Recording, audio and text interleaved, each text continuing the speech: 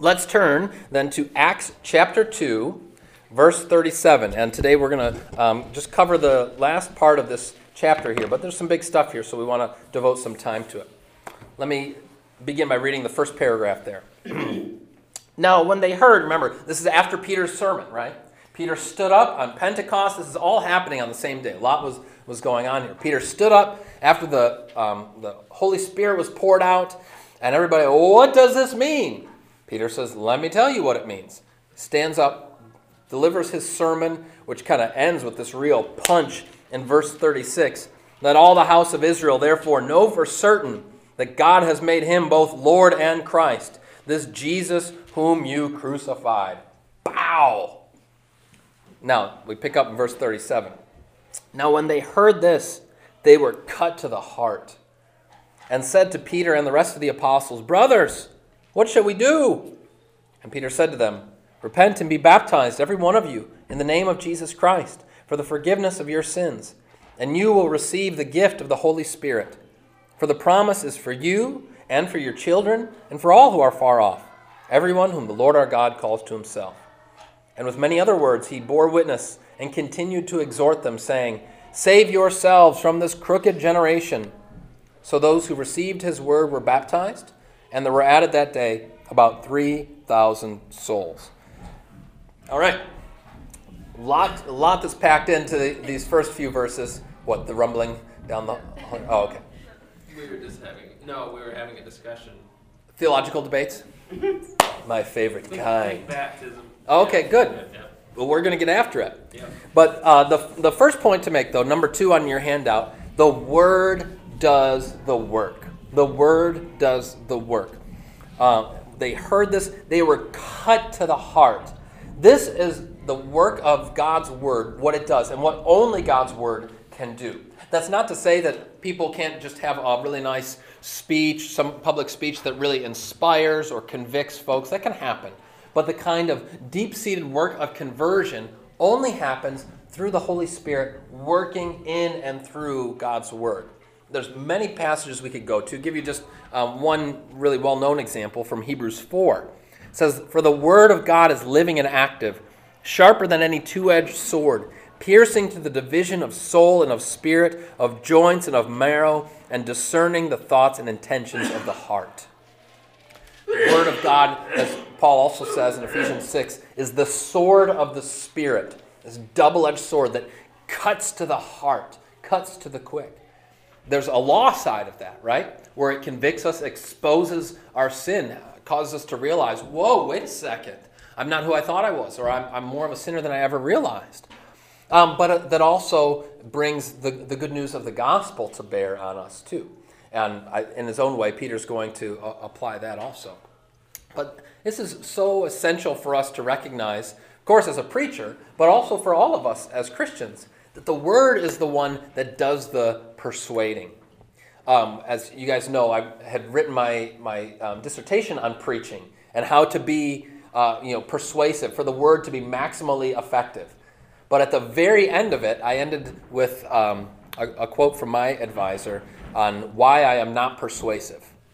Because at the end of the day, I mean, as all Christians know, and preachers especially realize, it's nothing that we can say or do that's going to bring somebody else to faith. It's only the power of the Spirit working through the Word. See, our Lutheran Confessions, Augsburg Confession, states this beautifully and simply. This is Article 5 from the Augsburg Confession, kind of the first core Lutheran confession of faith from 1530. It says that we may obtain this faith, the office of preaching the gospel and administering the sacraments was instituted. For through the word and sacraments, as through instruments, the Holy Spirit is given, who works faith, where and when it pleases God, in them that hear the gospel. Okay. So the word is that instrument that God uses in order to create and elicit faith in the hearts and minds of those who hear. Okay. All right, so this is recap. You guys know this. We're Lutherans. Word of the Lord endures forever. VDMA. That's our Lutheran slogan. So, thy strong word. On and on it goes. We hear this. We read this. We're like, yes, Peter with a good Lutheran sermon. some law and gospel right there, bringing it to bear on the people. And they're cut to the heart, and they say, what shall we do? Now, if this was a really good Lutheran sermon, Peter would then say, there's nothing you can do. Right? But this is in effect what he says. When he says, repent and be baptized, what he's saying in effect is, look, it's not about anything that you can do. Just turn away from your sin and receive God's grace given to you through holy baptism. The point is not, okay, that's something that we are doing. The point is, recognize that you are lost. I mean, that's really the call there. Recognize that you are lost apart from God's grace given in Christ. See? So, Peter says, repent and be baptized, every one of you, in the name of Jesus Christ, for the forgiveness of your sins, and you will receive the gift of the Holy Spirit. For the promise is for you and for your children and for all who are far off, everyone whom the Lord our God calls to himself. So number 3 on your handout, God's promise for all is received by faith and baptism. And these things go hand in hand, okay? Faith and baptism. We can get more into that. But this is really just following fast on the heels of the Great Commission. Jesus' final words charged to his disciples in the Gospel of Matthew. He says, go therefore and make disciples of all nations, baptizing them in the name of the Father and of the Son and of the Holy Spirit, and teaching them to observe all that I have commanded you. And behold, I am with you always to the end of the age. Okay. So here you have kind of a nutshell definition of baptism given by Peter here. Holy baptism is 1, in the name of Jesus Christ. More on that in just a second. 2, for the forgiveness of sins. 3, with the gift of the Holy Spirit. 4, for us and our children. Okay. So I want to unpack each part of that, and if you have questions along the way, stop me. Okay. So the first thing is, well, when Jesus institutes baptism, he says do it in the name of Father, Son, and Holy Spirit, in the triune name. Then Peter says here, be baptized, every one of you, in the name of Jesus Christ. He doesn't say in the name of Father, Son, and Holy Spirit. He says in the name of Jesus Christ. And indeed, in other places in the book of Acts, you have the same thing. Baptized in the name of Jesus Christ for the forgiveness of your sins. So what's the deal? Is it to be baptized in the name of Jesus Christ, or is it to be baptized in the name of Father, Son, and Holy Spirit? Oof. Okay, before I give you my thoughts, what's your reaction? Is this something that you've wrestled with before, or if not, what's kind of your knee-jerk reaction to that? While I enjoy my snickerdoodle. Doesn't make a difference. Doesn't matter.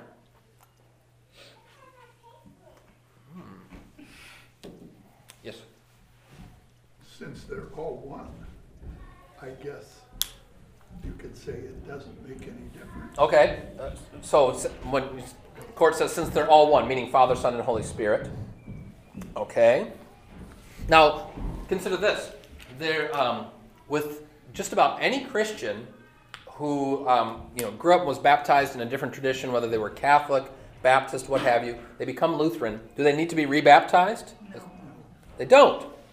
Because, this connects to what we said before, the Word does the work, working through the water. You're baptized in the name of Father, Son, and Holy Spirit. That's a valid baptism. Even if you were part of a church body that didn't recognize it or acknowledge it as such.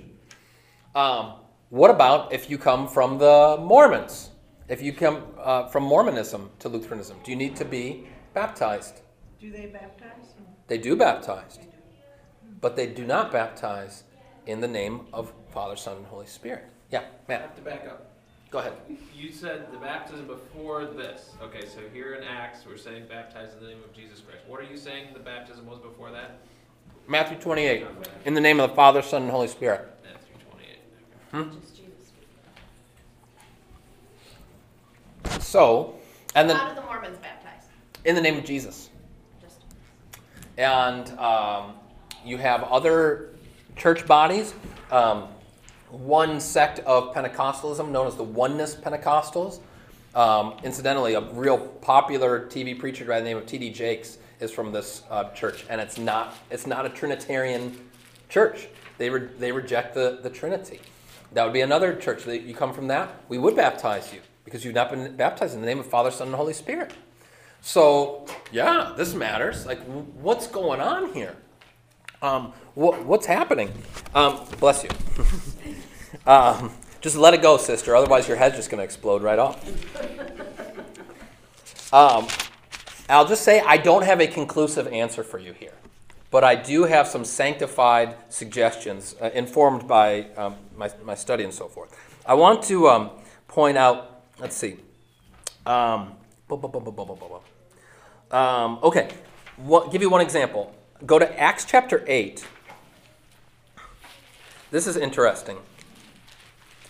And I'll show you where I'm going with this in a second. So Acts chapter 8, verse 14.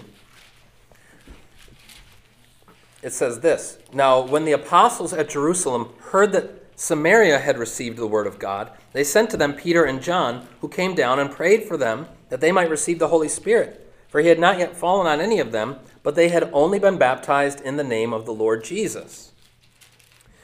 Then they laid their hands on them and they received the Holy Spirit." Say, well, wait a second. Isn't that what Peter said? They were only baptized in the name of the Lord Jesus. Here, that was insufficient, which seems to mark up a point for it needs to be Father, Son, and Holy Spirit. What's different there? Or what's lacking from that versus what Peter says in Acts chapter 2? There it says, they were only baptized in the name of Jesus. Peter says, be baptized in the name of Jesus Christ. You say, well, what difference does it make? Isn't Christ just his last name and we're leaving that up? No. You guys know that's not the case. Christ is that title of the Lord. He is the Messiah Jesus, Christ Jesus.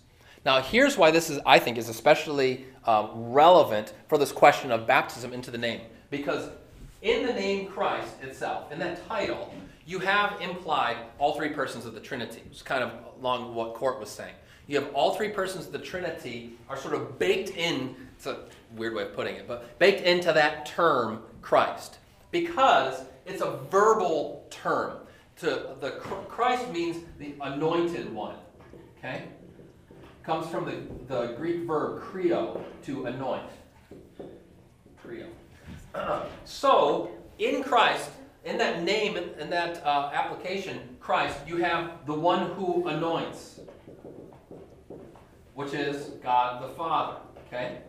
Then you have the anointed one, which is the Son, Jesus.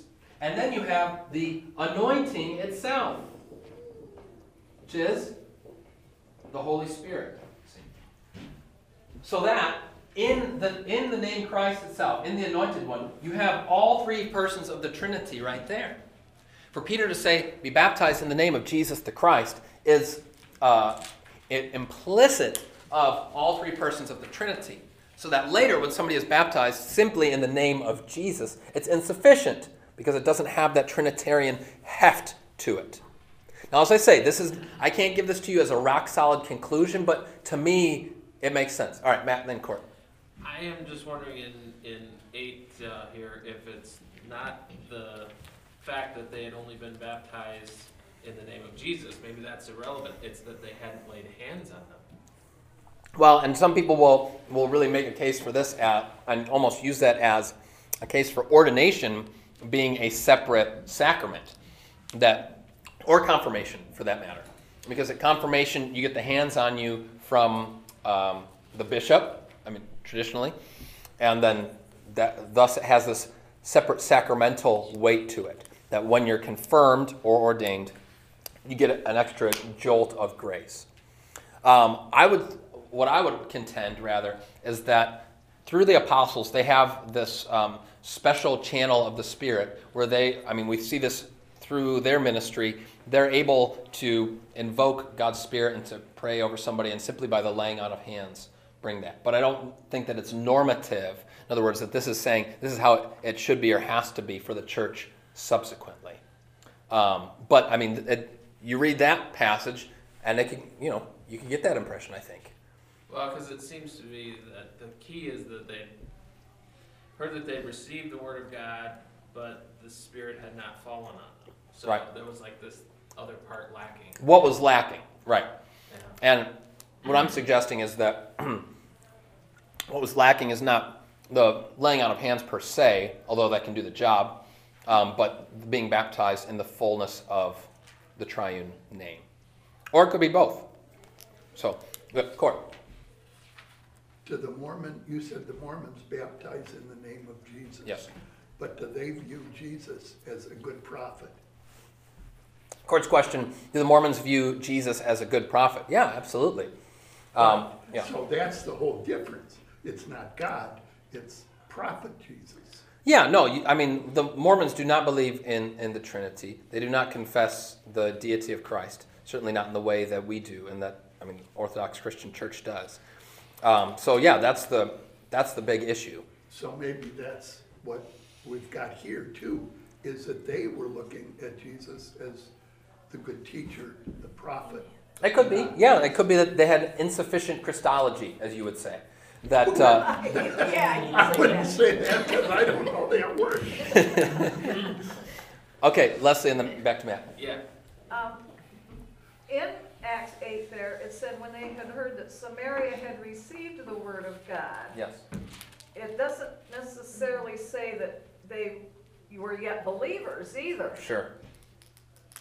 So Yeah. that they had just received it, they'd heard about it. So, hey, we're going to send you guys down there so Right. we can learn more. Yeah, I mean, and so when you think of the parable of the sower, for example, Jesus talks about the seed being cast out. And so maybe there's that sense that they've received the seed of the word, but it has not yet, they're still in that kind of limbo. Satan could snatch it away, and so they want to reinforce it, plant it through the waters of baptism. That could be. Yeah, go ahead, man. What was different about Samaria? Because the footnotes in here are saying something about the Samaritans who practiced different yet related religions. What was being taught in Samaria? Well, so Samaria, unlike other parts of Palestine where they would have been going and proclaiming the word, were themselves already viewed as kind of heretical by Jewish standards. And so the Christian proclamation kind of has two fronts to that. I mean, with the Jews, the faithful believing Jews who were there in Jerusalem and Judea, you already have a kind of more of a straightforward proclamation. But then you go to Samaria, now you're dealing with some other issues, that faith issues as well. So I think that's probably what's being alluded to. Yeah, Becky. This might be totally off base, but I can't help but notice one of these directions for baptism comes from Jesus. Yes. And one comes from people. Yeah. And I know that, the whole Bible is inspired, but I mean, if you have your choice to quote Jesus or quote Peter, shouldn't we always lean towards how Jesus described to baptize? Yeah, fair enough. Yes. No, I mean, That's how he said to do it with all three names. exactly, right. At the end of the day, like, you never want to pit Scripture against Scripture Right. per se, but we do have the principle of interpret Scripture with Scripture. And the one that's plain and clear and straight from the mouth of the Lord is the Matthew 28 one. And it has been the most influential, arguably the most influential and significant verse in the entire New Testament. And the reason being because it's the most clear, unequivocal confession of the Trinity. And then it's tied with the gift of holy baptism. So thank you for just bringing us back to, like, guys, all right, McFly, come on, McFly. Okay, one last thought on that. Go ahead, Corey. The woman at the well, wasn't she a Samaritan? Yes, she was. And Jesus then went through and explained to her, you have this part of it, but you don't have this part. Right, he sort of cut to the chase with her, right? Yes. And Yes. brought her back to the truth of the faith. So, I mean, in a sense, I think the proclamation is able to cut through whatever, because as we'll see going through Acts, it doesn't just go to Jews, it doesn't just go to Samaritans, it goes to Gentiles, goes to Greeks, and that's part of the power of the witness and the word, is that it's able to speak to people from all different walks of life. Okay. All right, I'm not even done yet talking about baptism here. So, for the forgiveness of sins, with the gift of the Holy Spirit, for us and our children. And that's really the one that, as much as anything, tends to trip people up today. Is, okay, who should be baptized? Not whether or not baptism should happen, but, is this something that, A, confers grace, actually does what it says, it's actually washing away sins, and B, your answer to A is going to influence your answer to B, but should it only be for adult professing Christians, or not necessarily adult, but old enough people to confess, or is it for everybody? I mean, for even babies, right? Of course, where Lutherans fall on this. We practice what's called paedobaptism. That's the technical term for infant baptism. And this is following along with, this is what the church did universally up until the time after the Reformation. Among Catholics, Orthodox, everybody, infant baptism was not called into question until you had the group that was known as the Anabaptists, which kind of the forerunners of today, not so clearly the line to Baptists, but more to Mennonites and to those strains. But Anabaptist literally means be baptized again. They said, no, your baby baptism doesn't count. It's not good enough. You need to be baptized again, or you need to be baptized for the first time only when you can actually confess the faith for yourself. Yeah, let's say. Is this where they get that then?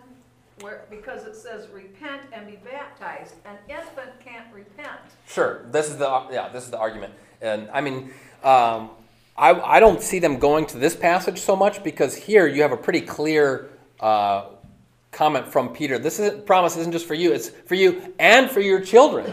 Okay? The promise isn't just for you. And that's in keeping with the Old Testament analog of circumcision, where circumcision was for the newborns, right? On the 8th day, you'd be circumcised. Now, in the New Testament, we have the even greater gift of God, this covenantal promise through holy baptism that now, and Paul makes that connection with circumcision in Colossians chapter 2, that here, how much more then should this gift be given to the youngest? But they would say, well, yeah, but if you can't confess it, if you can't repent, what have you, then it doesn't count. Yeah, Court. Us goofy Lutherans, Yeah. we don't go along with that, because from what I understand, where is that age of reason where Yes. you're saved? Yeah. Well, yeah. That's part of it. Some people, it probably would be at 95. Exactly. For some of us, it never comes. Court. For your daughter, your youngest, I think It's already there. a long time ago. Age of accountability. Right. The idea of the age of accountability is not a biblical idea, or at any rate, it has a very thin biblical basis. What we do know is that every single one of us is born into sin, that Jesus says, go and baptize all nations, presumably including, not making kind of age distinctions there, and that he has a heart for all people. So you have on the next page there that passage from Mark 10, and it's in the other Gospels as well. They were bringing children to Jesus that he might touch them, and the disciples rebuked them. Okay? But when Jesus saw it, he was indignant and said to them, let the children come to me, do not hinder them, for to such belongs the kingdom of God. Truly I say to you, whoever does not receive the kingdom of God like a child shall not enter it. And he took them in his arms and blessed them, laying his hands on them. Now, a couple things about that. One, obviously that's not a passage about baptism per se, but it does show us the Lord's heart for children. And it tells us two things. One, Jesus doesn't say, yeah, don't worry about bringing them to me. They're blessed already. They don't need my blessing. Okay? That suggests or implies they do need that blessing. They do need the Lord to open his arms to them. But it does reinforce for us then too, yes, they need it, and yes, it is for them. Let those children come to me, for to such belongs the kingdom of God. So to me, it's not, that alone is not a slam dunk, but let me give you one other passage, which to me is as close to a slam dunk just from the New Testament as you can get. And that's in 2 Timothy chapter 3. And I only came across this in the last year and really blew my hair back, which looks very nice and windblown. 2 Timothy chapter 3. Now the word that's used in that passage, of Jesus welcoming the little children, Mark doesn't use it, but Luke uses it. It's the Greek word brephe. And brephe literally means an infant, a suckling babe, and it's even used of John the Baptist while he is still in the womb. Another important pro-life scripture, pro-life argument. And it's described of John while he is still in the womb. He's described as a brephe. So a brephe is from, it's suggesting the very earliest infant, and even indeed a baby that's still in the womb. Now, why does that matter? Because in 2 Timothy chapter 3, verse 14, and I'll just make note that this is Lily's confirmation verse, as we know. We talked about this recently. It says, "As for you, continue in what you have learned and have firmly believed, knowing from whom you learned it, and how from childhood you have been acquainted with the sacred writings, which are able to make you wise for salvation through faith in Christ Jesus." Now, the reason I never had caught this before is because the ESV and just about every other translation wusses out on this. Because in verse 15, it says, how from childhood. But in the Greek, you know what it says? How from when you were a brephe, you have been acquainted with the sacred writings. And have firmly believed, in fact. What this implies to me, remember, Timothy is a second generation Christian, right? He's the next generation after Paul that the faith is being handed on to. And we learn that Timothy's mother and his grandmother were believers. What I think that it's alluding to is that Timothy himself was baptized as an infant, as a brephe, and reared in the faith as that next generation. A similar case is made, this is not a biblical writing, but for St. Polycarp. He was also a next generation believer. His teacher was John, the Apostle John. And he says in his martyrdom, he talks about how something like, "I've belonged to the Lord for my 86 years of my life." And he was an old man. And that too is read kind of obliquely as a comment to the fact that he was baptized and claimed for Christ from the time that he was an infant. All right, this is a super long-winded answer to this, or unpacking of it, but it's something that just comes up so often. I think it's important to spend some time with it. And this really is an important passage when talking about not just baptism, but infant baptism specifically. So let me stop there for questions or comments or pushback about that. Yeah, Matt. What we were talking about when we sat down here today was an account of someone that we know who was raised Lutheran, and later, I believe, is some form of Baptist following doctrine. Yeah. But essentially, feeling he had that, got himself baptized again because he looked back on his life as a youth, probably teenager, college years, not behaving in a godly way, and thinking, I couldn't have had the Holy Spirit, right? My baptism didn't work. Didn't take. Yeah. So I had, and that is so common. Yes. And, so to me, it seems like there's an important boundary of what baptism is and what it isn't. It's not necessarily like you're now perfect. Right. You're now internally Yeah. just like Jesus. Yeah.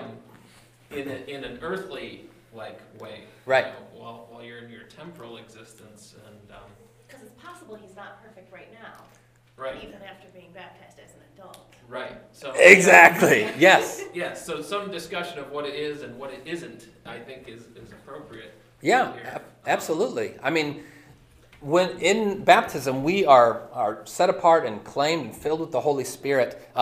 Use the analogy, and it comes up elsewhere in the scriptures. It's that seed of faith has been implanted in the heart. But it is possible if that seed wasn't not watered through his life, and says, I wasn't living a very godly life. It could be just because he's a normal person, he's a sinner, and he continues to be both saint and sinner. Or it could be truly that the seed hadn't really been watered and nurtured. And so faith hadn't flourished like it could have. You see both of those things happen in different people's lives. And I think sometimes it's interpreted as, I didn't have faith up to then, when it could just as well be looked at as, the faith hadn't necessarily taken full root yet and flourished. Because really, for different people, that comes at different stages in life. For myself, I was baptized as a baby, brought up in a Christian household, but I wouldn't say my faith really took hold until I got to college. Doesn't mean I was a pagan before that, or that baptism hadn't worked, just I started to spend a lot more time in the scriptures, and it really, came home to me. So, yeah, you do see that a lot. Yeah, Lily. You said that your faith hadn't really not Taken hold. taken hold until you got to college. Does that mean you weren't saved until your faith started taking hold? No, I would say that I was saved, absolutely, because what's that? Because you're baptized. Because I was baptized, and it wasn't that I was unbelieving. If the smoldering wick he does not put out, right? If there's even the flicker of faith, you give the Lord any little crack, and he's going to seize hold of it, right? So short of actually like disowning him or something like that and professing unbelief, and even then, perhaps he's not gonna let his own go, right? So yeah, Becky.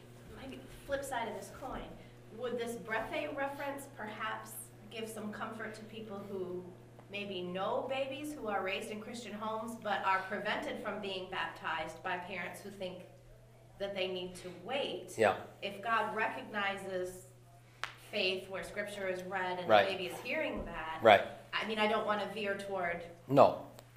all kids are fine. Yes. You know what I'm trying to say? Oh, absolutely. No, I mean, God is way more merciful than we are, I think.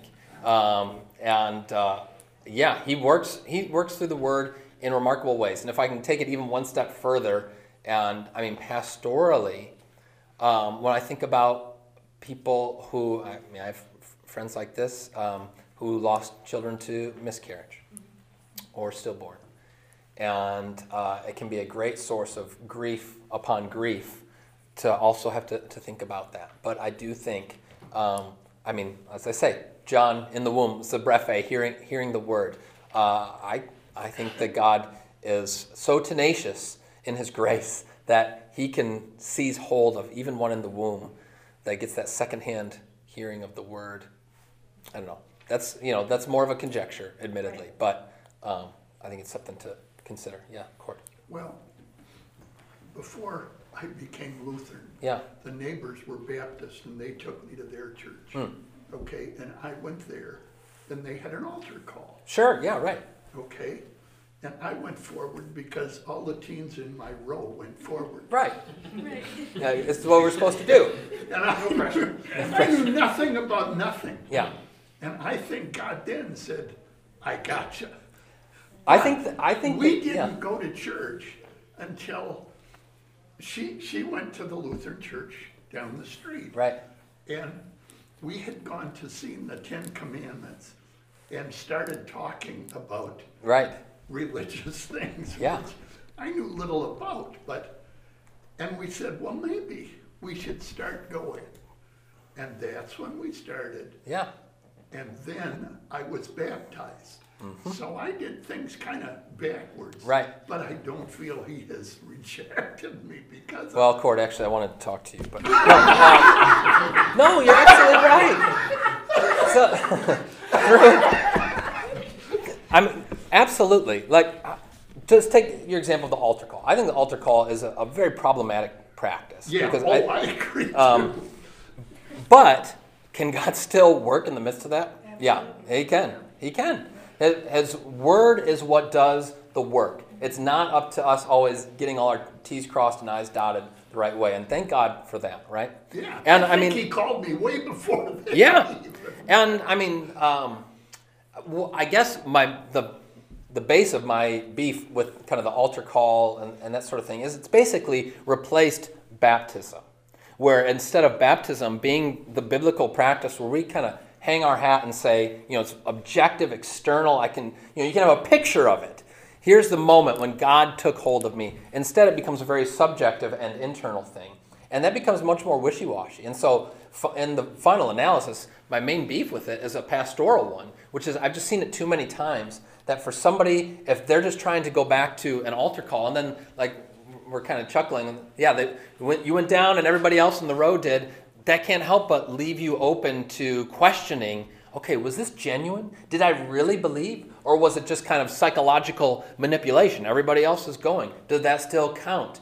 And it leaves you susceptible to those sorts of doubts where the Lord he wants us to have certainty and confidence in terms of our identity. I think that's why he gives us this very tangible, external gift of holy baptism. We can So you guys know this is what Luther would always say when he would have his bouts with the devil.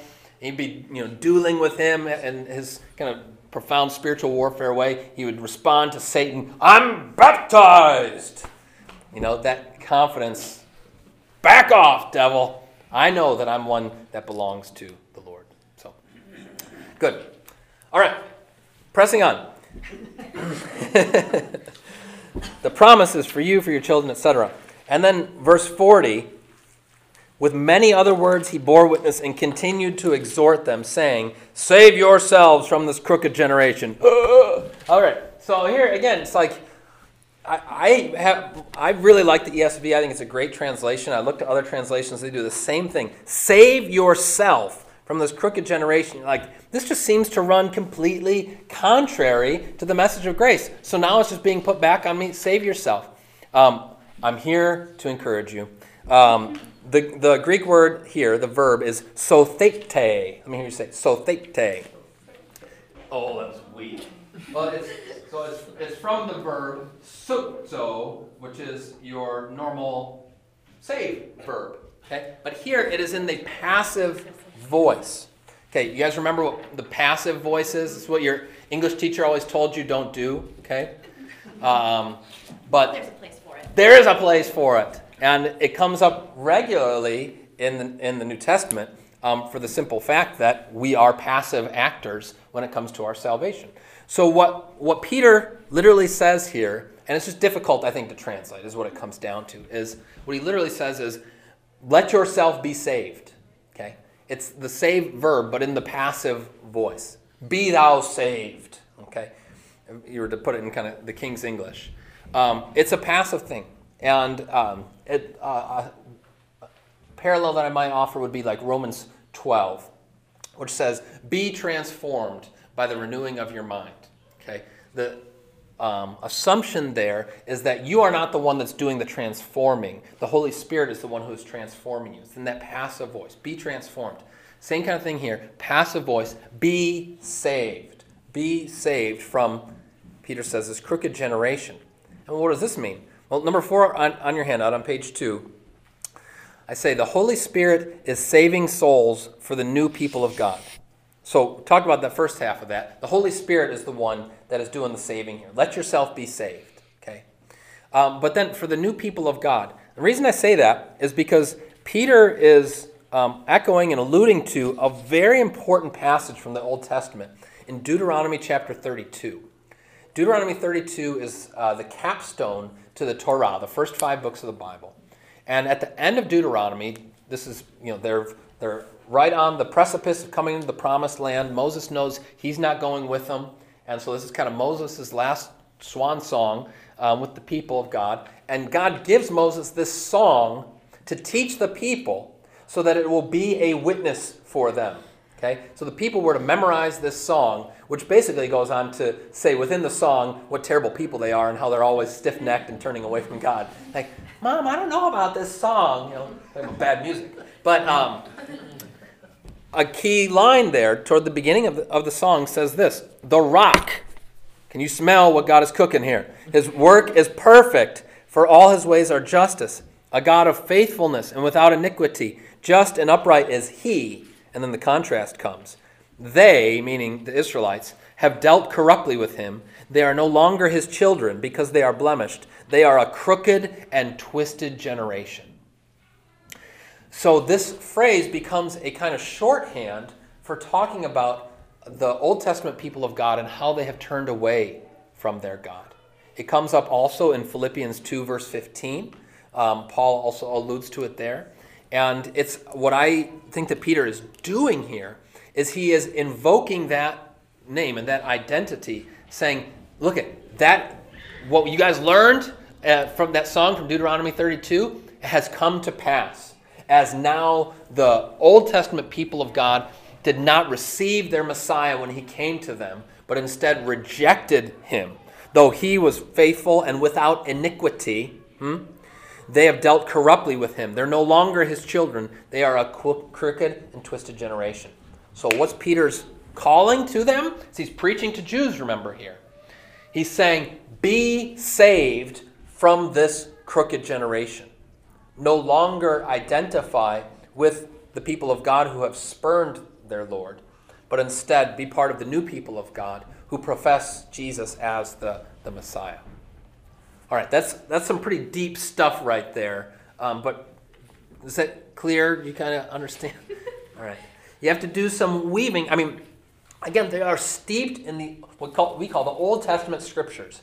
And so we continually want to go back to that. If you've got a Bible that's got cross-references, those are really the most valuable thing in there. To look at those cross-references, especially when it's Old Testament stuff, look at that. See, what are they alluding to? What are the echoes that are showing up there?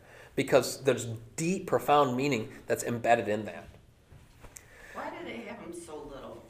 Why do they have them so little? I know. They got to squeeze it all in there. Well, I mean, with those old Bibles, like when the monks were doing it, and it's like, like 6 volumes, right? Yeah, it's kind of tiny. That's the one thing. I'm not a huge fan of like e-readers and that sort of thing, but it's one thing where it is helpful, where you can just kind of change the size of it and that sort of thing. But all right, well, we got through 4 verses today. Still didn't finish that chapter, but that's okay. We'll pick up in verse 42 next week and continue on. So thank you very much.